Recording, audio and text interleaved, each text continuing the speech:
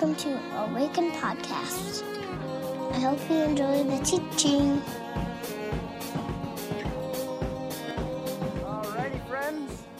Welcome to Awaken. My name's Micah. I think half the seats in the sanctuary opened when we sang that blessing for the kids. My gosh. This is going to be some kind of youth group in about 8 years. If you have your Bibles, you will need them. Please turn to Genesis chapter 27. We're going to be there. Before we jump in, a couple of things to note.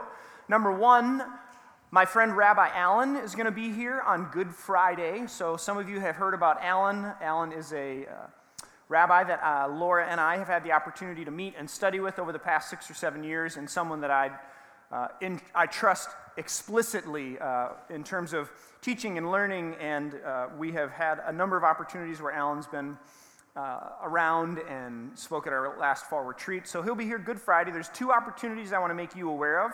They're open to anyone and everyone at Awaken. So Friday morning of Good Friday, I think it's the 14th of April, from 9 to 1, there's going to be a study, and that is open to anyone. There's 20 spots available for that. And then in the evening, Alan will be leading a Seder study, which won't be like a full Passover dinner, but it'll be a study connected to the traditional elements of a Seder meal or a Passover meal. Those are happening in the neighborhood here. So online, if you go online to the events page and you can click down there, there's a couple of spots to sign up. So if you're interested in that, it's a suggested donation of $50 per person, but please don't let money stop you from coming. If that's good, all right? So note that on your calendars, April 14th. Also, Team World Vision, we have a number of people who are running the marathon. So how many of you in the room are going to run the marathon this year by raise of hands? Go ahead. Hi, don't be shy. Raise them high. There we are. Good. So if you weren't here last week and you're interested or you want to find out more, there's still more information in the back. Chris will be in the back, the newest Team World Vision employee, actually. Our own Chris Kimston, that's right. So please check that out. And last but not least, if you are interested in the church plant that is going to be headed out from Awaken in June, there's a potluck today following the second hour. So if you have questions, you want to meet the folks who are thinking about going, or if you just want a free meal and you don't even want to go, you can come and Dan will probably feed you. So that's that. Okay, so Genesis chapter 27, we are in a series, a Lenten series called Into the Wilderness, and we've been journeying together looking at people in the scriptures who have made their way into the wilderness and asked questions about and explored what happened and how they heard from God. We've looked at Jesus and his 40 days in the desert.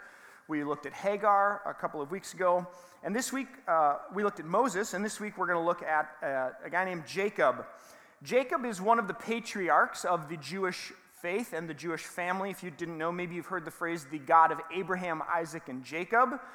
So together with Sarah and Rebekah and Rachel, Abraham, Isaac, and Jacob are really the beginnings of the Jewish family and the Jewish faith. And so we're going to look at Jacob this morning, who gets a name change halfway through his life, which is pretty interesting. We're going to look at a couple of different selections from the story of Jacob. We're going to read a few different passages to kind of get an overview. But before we do that, just a little bit of background on him so you know where we are in the story. Jacob is the son of Isaac and Rebekah. Abraham is his grandfather. Sarah would be his grandmother. He's the twin brother of Esau. If you remember the story, he comes out, according to the scripture, holding the heel of his brother, which sort of plays a role in his life, actually, going forward. He steals his brother's birthright for a little bit of stew, which everybody's done that, right? And then he steals the blessing of his father, which is usually reserved for the oldest son, which would have been Esau, because he came out first. He flees his family, his brother, because he wants to kill him, and he goes to his uncle Laban's house, where he works for 7 years for the hand of Rachel, this fine young lady that he meets at a well. And he's tricked on the night of his wedding, which I have all kinds of questions about that I will ask on the other side of death when I see them, and just say, like, exactly how did that go down? Can you tell me? Either way, he's tricked on the night of his wedding, and Leah ends up in his bed the next day, and so he works another 7 years to get Rachel, the wife that he really wanted in the first place. Laura and I were talking about maybe we should do a series on polygamy in the Bible at some point, because Jacob has 4 wives who bear him 12 sons, but nobody ever really talks about that, right? Like, let's talk about polygamy in the Bible. Either way, Rachel's barren for most of her life, but she eventually gives birth to Joseph and Benjamin, which are the two sort of favored sons of Jacob. He becomes the father of the 12 tribes of Israel, and then he returns home to his brother Esau at some point along the line. All right, so that's just a little bit of background for Jacob. So stand if you can, and we'll read 3 different sections from starting in Genesis 27. Only one verse in 27. Verse 41 says this: Esau held a grudge against Jacob because of the blessing his father had given him. He said to himself, "The days of mourning for my father are near, and then I will kill my brother Jacob." Skip down to chapter 28, verse 10. Jacob left Beersheba and set out for Haran. When he reached a certain place, he stopped for the night because the sun had set. Taking one of the stones there, he put it under his head and he laid down to sleep. He had a dream in which he saw a stairway resting on the earth with its top reaching to heaven, and the angels of God were ascending and descending on it. There above it stood the Lord, and he said, "I am the Lord, the God of your father Abraham and the God of Isaac. I will give you and your descendants the land on which you are lying. Your descendants will be like the dust of the earth, and you will spread out to the west and to the east and to the north and the south. All the peoples on the earth will be blessed through you and your offspring. And I am with you and will watch over you wherever you go. I will bring you back to this land, and I will not leave you until I have done what I promised you." When Jacob awoke from his sleep, he thought, "Surely the Lord is in this place, and I was not aware of it." Skip to chapter 32, and then we'll read this final section. Verse 22 of chapter 32 says this: That night Jacob got up, and he took his 2 wives, his female servants, and his 11 sons, and crossed the ford of the Jabbok. After he had sent them across the stream, he sent over all his possessions. And so Jacob, left alone, and a man wrestled with him until daybreak. When the man saw that he could not overpower him, he touched the socket of Jacob's hip so that his hip was wrenched as he wrestled with the man. And the man said, "Let me go, for it is daybreak." But Jacob replied, "I will not let you go until you bless me." And the man asked him, "What is your name?" "Jacob," he answered. And the man said, "Your name will no longer be Jacob, but Israel, because you have struggled with God and humans and have overcome." Jacob said, "Please tell me your name." But he replied, "Why do you ask my name?" And then he blessed him there. And so Jacob called the place Peniel, saying, "It is because I saw God face to face, and yet my life was spared." Pray with me. God, this morning as we gather, we do so as your church, and we center ourselves around the life and the death, the teachings, the resurrection of Jesus, the Christ. I'm grateful that you have given us this word, these divine words captured in this book, which you continue to use to reveal yourself to us. And so, God, do it again. Do it again today. May we have eyes to ear, eyes to see, ears to hear, hearts that are open, and the courage to step into whatever it is we feel you inviting us to today. I pray in the strong name of Jesus, and all God's people said, amen. You may be seated. So we got a few of the big sort of ticket items in Jacob's story in those passages, and I want to just walk through some of those and ask maybe what are some of the learnings, or what are some of the things that we can maybe look at and take from Jacob's wilderness wanderings, right? He kills his brother and he flees into the wilderness. He leaves Beersheba and he goes to Haran, which is the wilderness of the southern part of Israel. He begins and he goes all the way up to the north to his uncle Laban's house, and enters this season of time where really he's running from a lot of different things. So are there some things along the way in Jacob's wilderness wanderings that we learn or that we see that could be applicable to our own Lenten journeys? And so first I would say this, and we talked about this a couple of weeks ago, but that God is at work all the time, everywhere. 2 weeks ago when we looked at Moses, we find Moses in the desert at a burning bush, and he turns aside and sees this bush that's burning but not being consumed, and he says, "Why is it burning and not being consumed?" And the Lord sort of appears and speaks to him. And we talked about this idea that if we have eyes to see God amidst the ordinary, God is absolutely present. Certainly there are mountaintop experiences where we think, oh, certainly God must be here, right? If it's a retreat or camp or some kind of ecstatic experience that one might have, it's obvious and it's easy to say, well, God is here. But in the ordinary and in the mundane, I think sometimes we forget that God is at work all the time, everywhere. Jacob utters this deeply profound statement when he says, "Surely the Lord is in this place, and I was not aware of it." which means at least a couple of things. First, that God's at work all the time and everywhere. You've maybe heard people say, and I said this a couple weeks ago, that God showed up to some place, or God, arrived at worship today at Awaken. And I suggest that that's bad theology. It's not a very good understanding of how God presents God's self in the text. And also just our own recollection, our own experience in life. People will testify to finding God amidst the ordinary and the mundane, at work all the time, everywhere. So God doesn't show up somewhere and leave somewhere else uninhabited by God, but rather God is at work all the time and everywhere. Now, if you know a little bit of the backstory of Christian history, sometimes Christians have shied away from this because of an idea called panentheism or pantheism, that God is in all and is everything, that God is in this table, and God is in that glass, and God is in that tree or whatnot. And there's a fine line between this, right?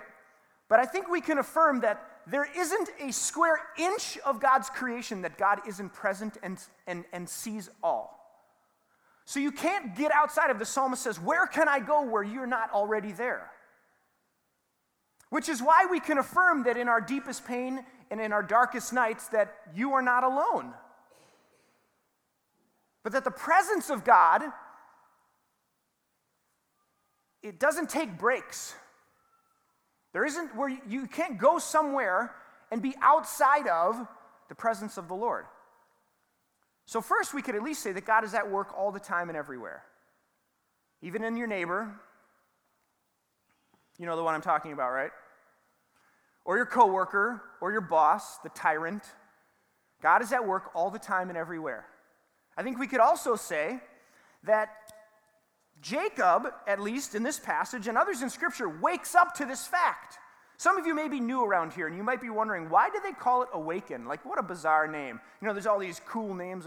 It's funny when I get together with church planters, and we have like a couple of old school pastors who are pastors of older churches, and they're like, yeah, I'm the pastor at First Covenant in St. Paul, or I'm the pastor at, Day Spring Covenant or something, and then you get the church planters, and they're like, yeah, I'm the pastor at Awaken, I'm the pastor at Genesis, I'm the pastor of the Story Covenant Church, or Seeds Covenant Church, and it's like so odd and so starkly different, the names of churches. But why do they call it Awaken?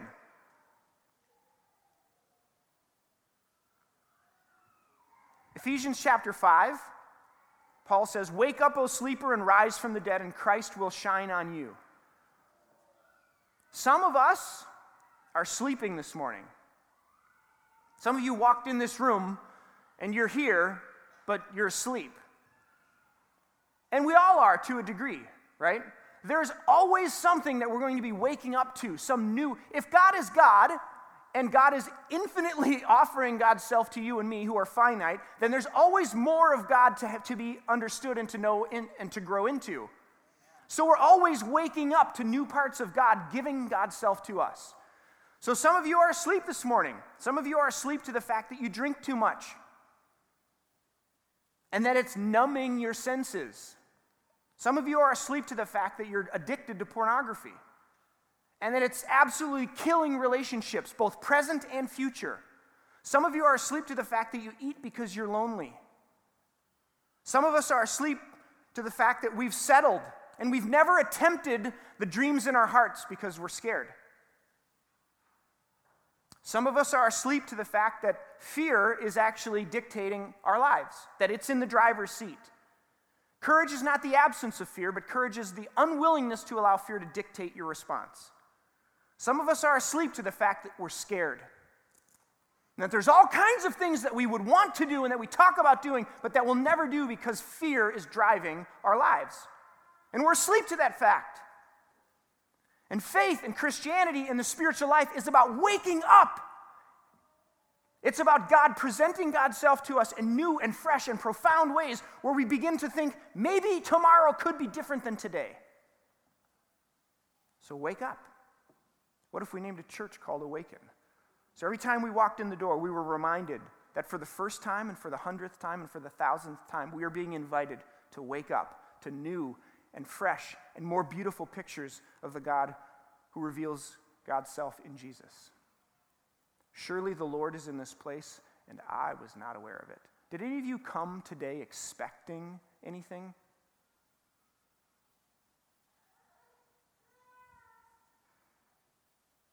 So maybe there's a scenario in your life in which you would find it difficult to see God at work in.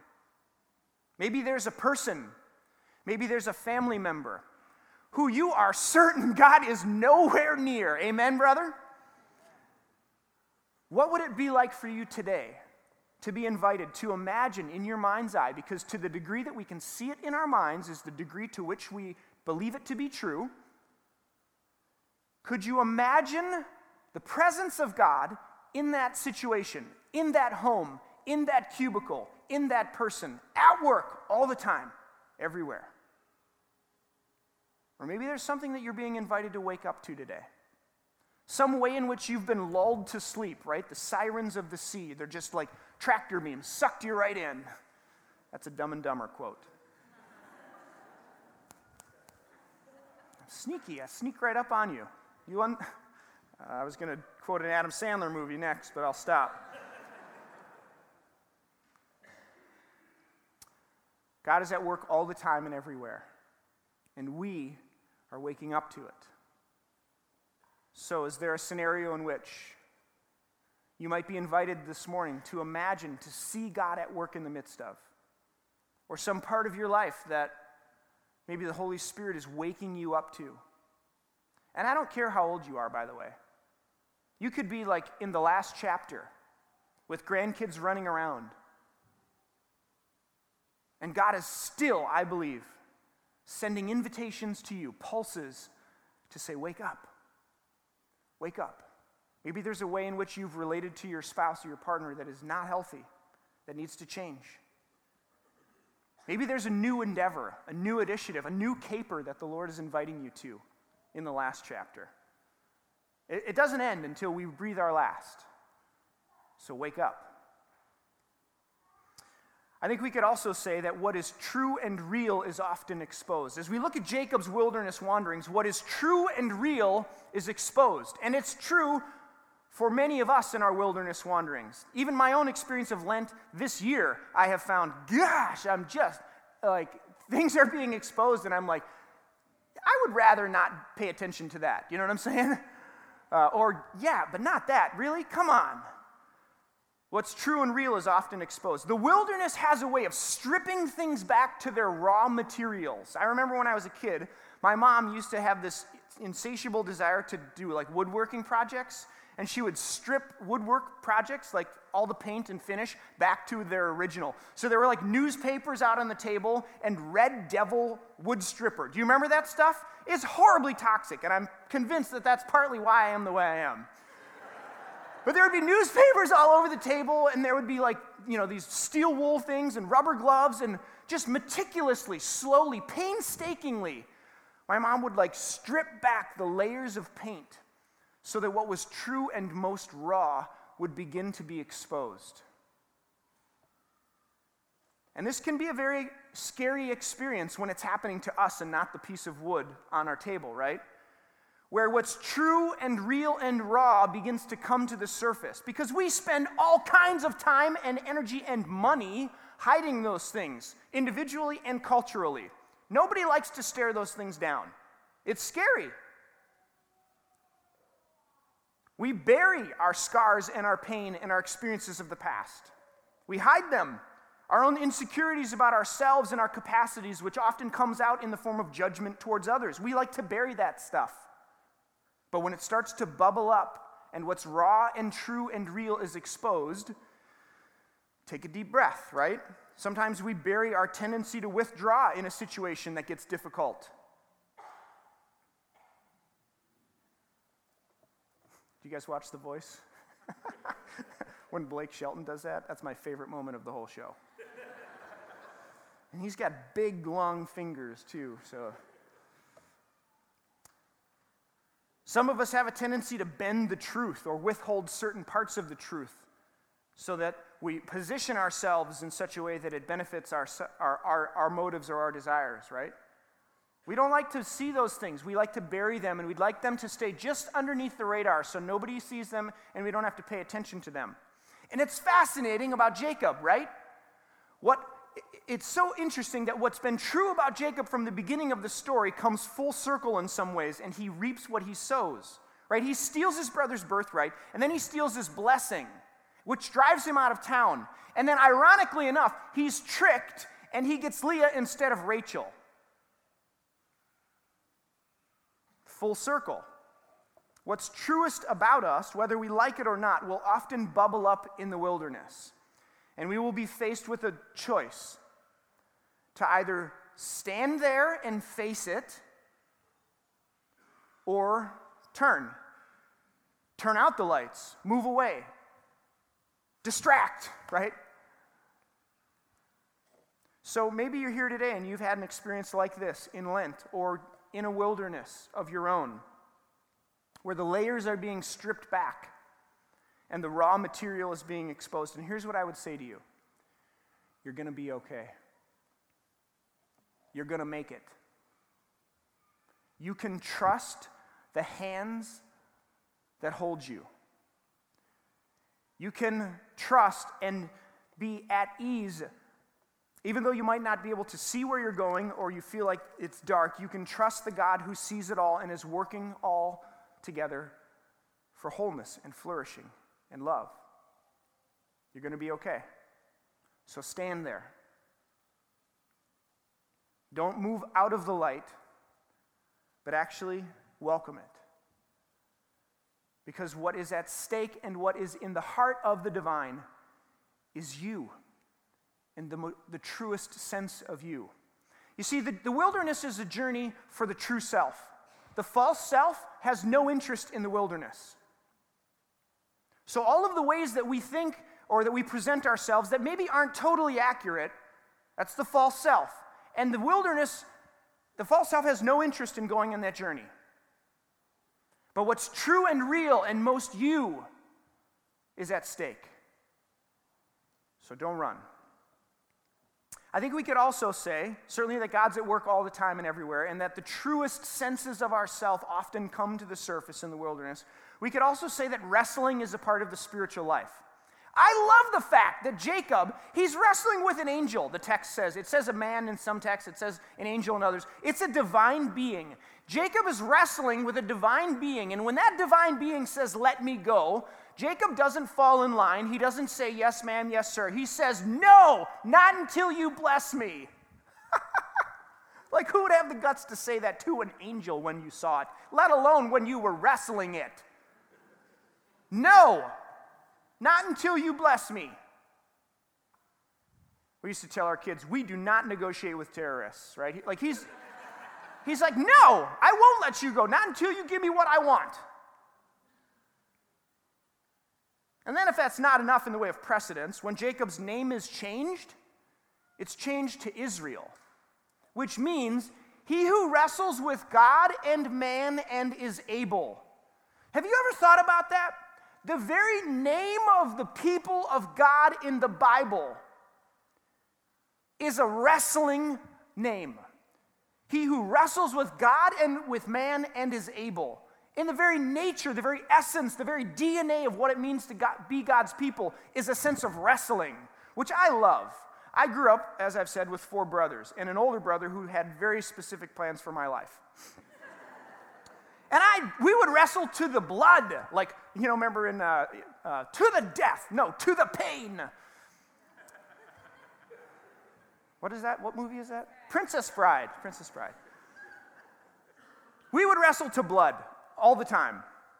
When I was in like 4th or 5th grade, I decided to play football. I was like tiny, very, very small child. But I decided to play football, mostly because my best friend Jeff Holmberg was playing football, and I wanted to be like Jeff. So we go through tryouts, and at the end of tryouts, my coach, Roy Magnuson, he says, "Mike, you're going to play middle linebacker." Now, if you don't know anything about football, this is like the most contact. It is the center of all of the conflict in football, the middle linebacker position. And he said, this is a kid who just won't back down. He won't back down from anything or anyone, and so we're going to put him at middle linebacker. You're the smallest guy on the team, but you got the biggest heart. I was like Rudy, basically. You know what I mean? Rudy! But somewhere along the way, as it relates to faith, I was told to fall in line. Stop asking so many questions. That's off limits. We don't talk about that. We don't question that. Don't be so contrarian. And I don't know about you, but I presume that there may be some people in the room for whom your experience of faith and God and spiritual life has been a whole bunch of prohibitions and don'ts, and fall in lines, and stop asking so many questions. And so if that's been your experience, there's a whole lot of other churches that are doing that, and we're not doing that. Like, period.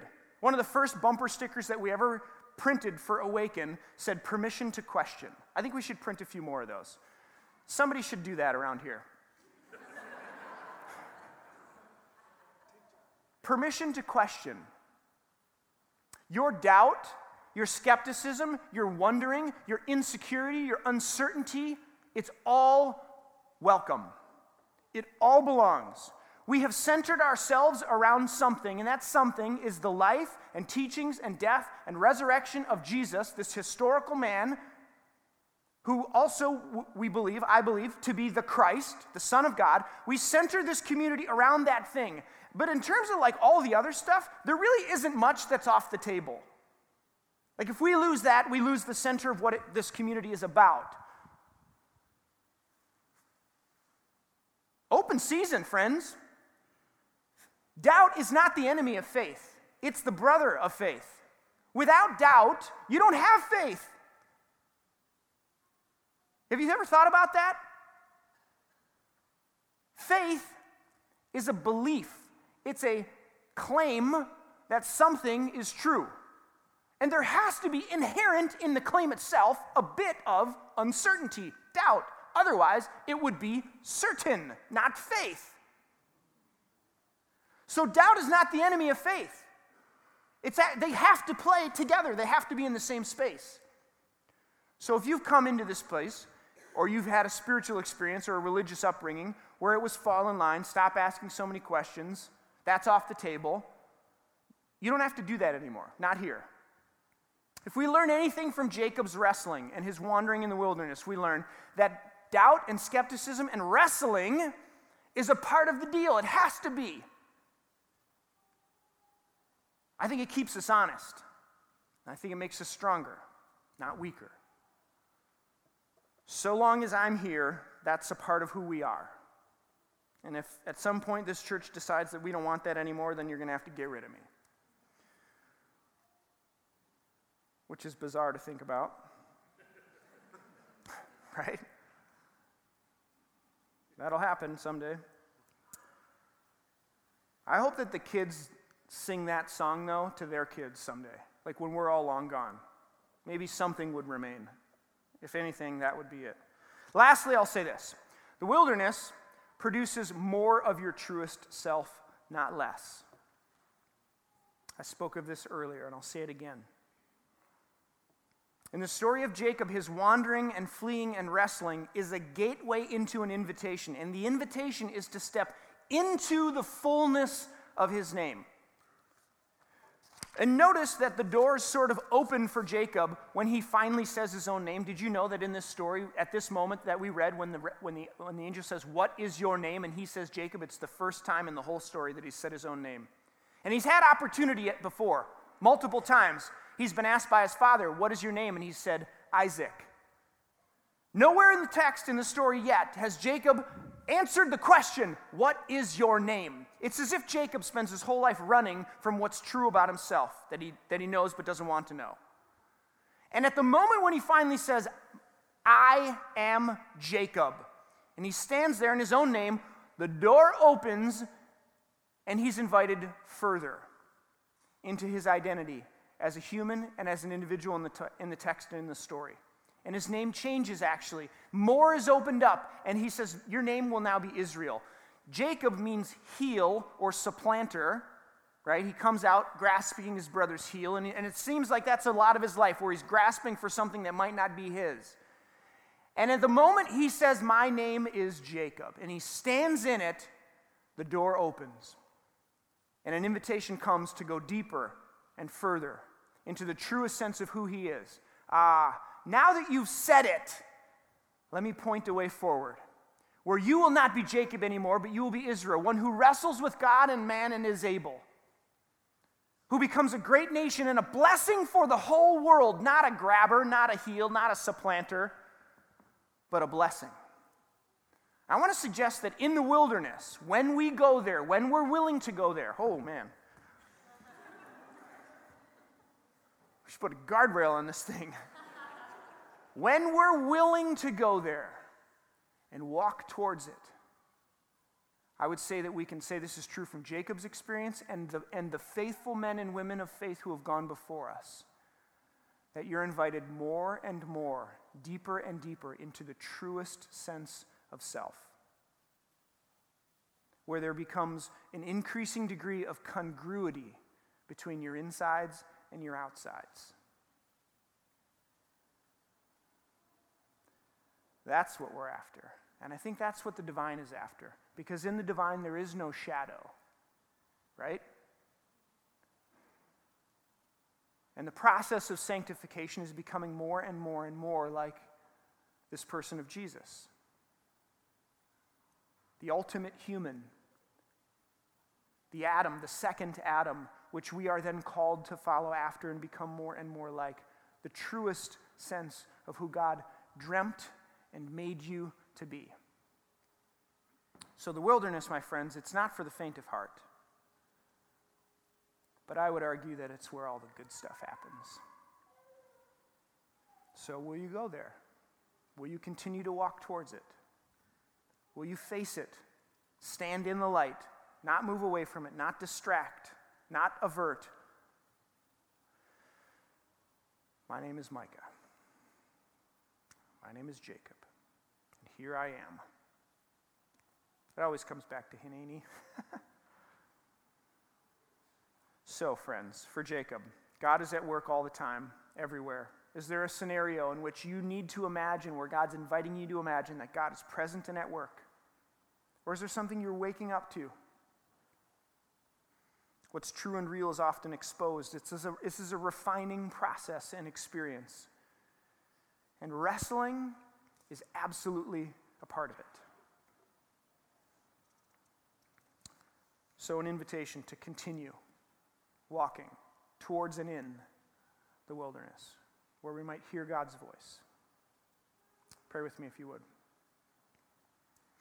God, as we prepare our hearts for a moment of silence, we do so with the recognition that for many in Scripture, including Elijah, your voice, your prompting, your presence didn't come in the wind and the fire and in the rain, but it came in a still small voice that sounded like a babbling brook. And so may it be today that our hearts, our spirit, our self is tuned into the still small babbling brook that is your voice. And so speak to us, whatever it is that we need to hear this morning. Make it clear. I pray that it would rise above the rest, all the chaos and all the other words, whatever it is that we need, that it would rise up off the page. And that you would invite us to move towards you. So here we are, Holy Spirit. Speak to us now.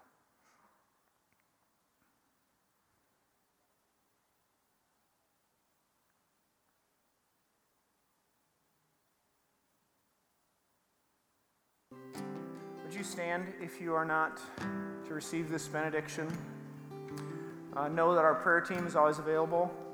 They would be happy, they would be thrilled to pray with you, for you, about anything.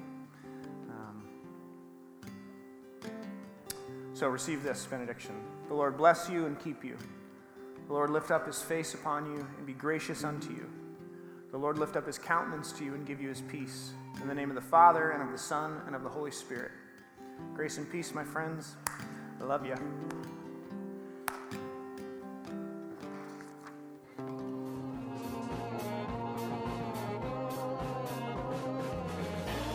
Find us online at www.awakencommunity.com. or on Facebook at www.facebook.com/Awaken Community. Or on Twitter at Awaken Community. See you next time.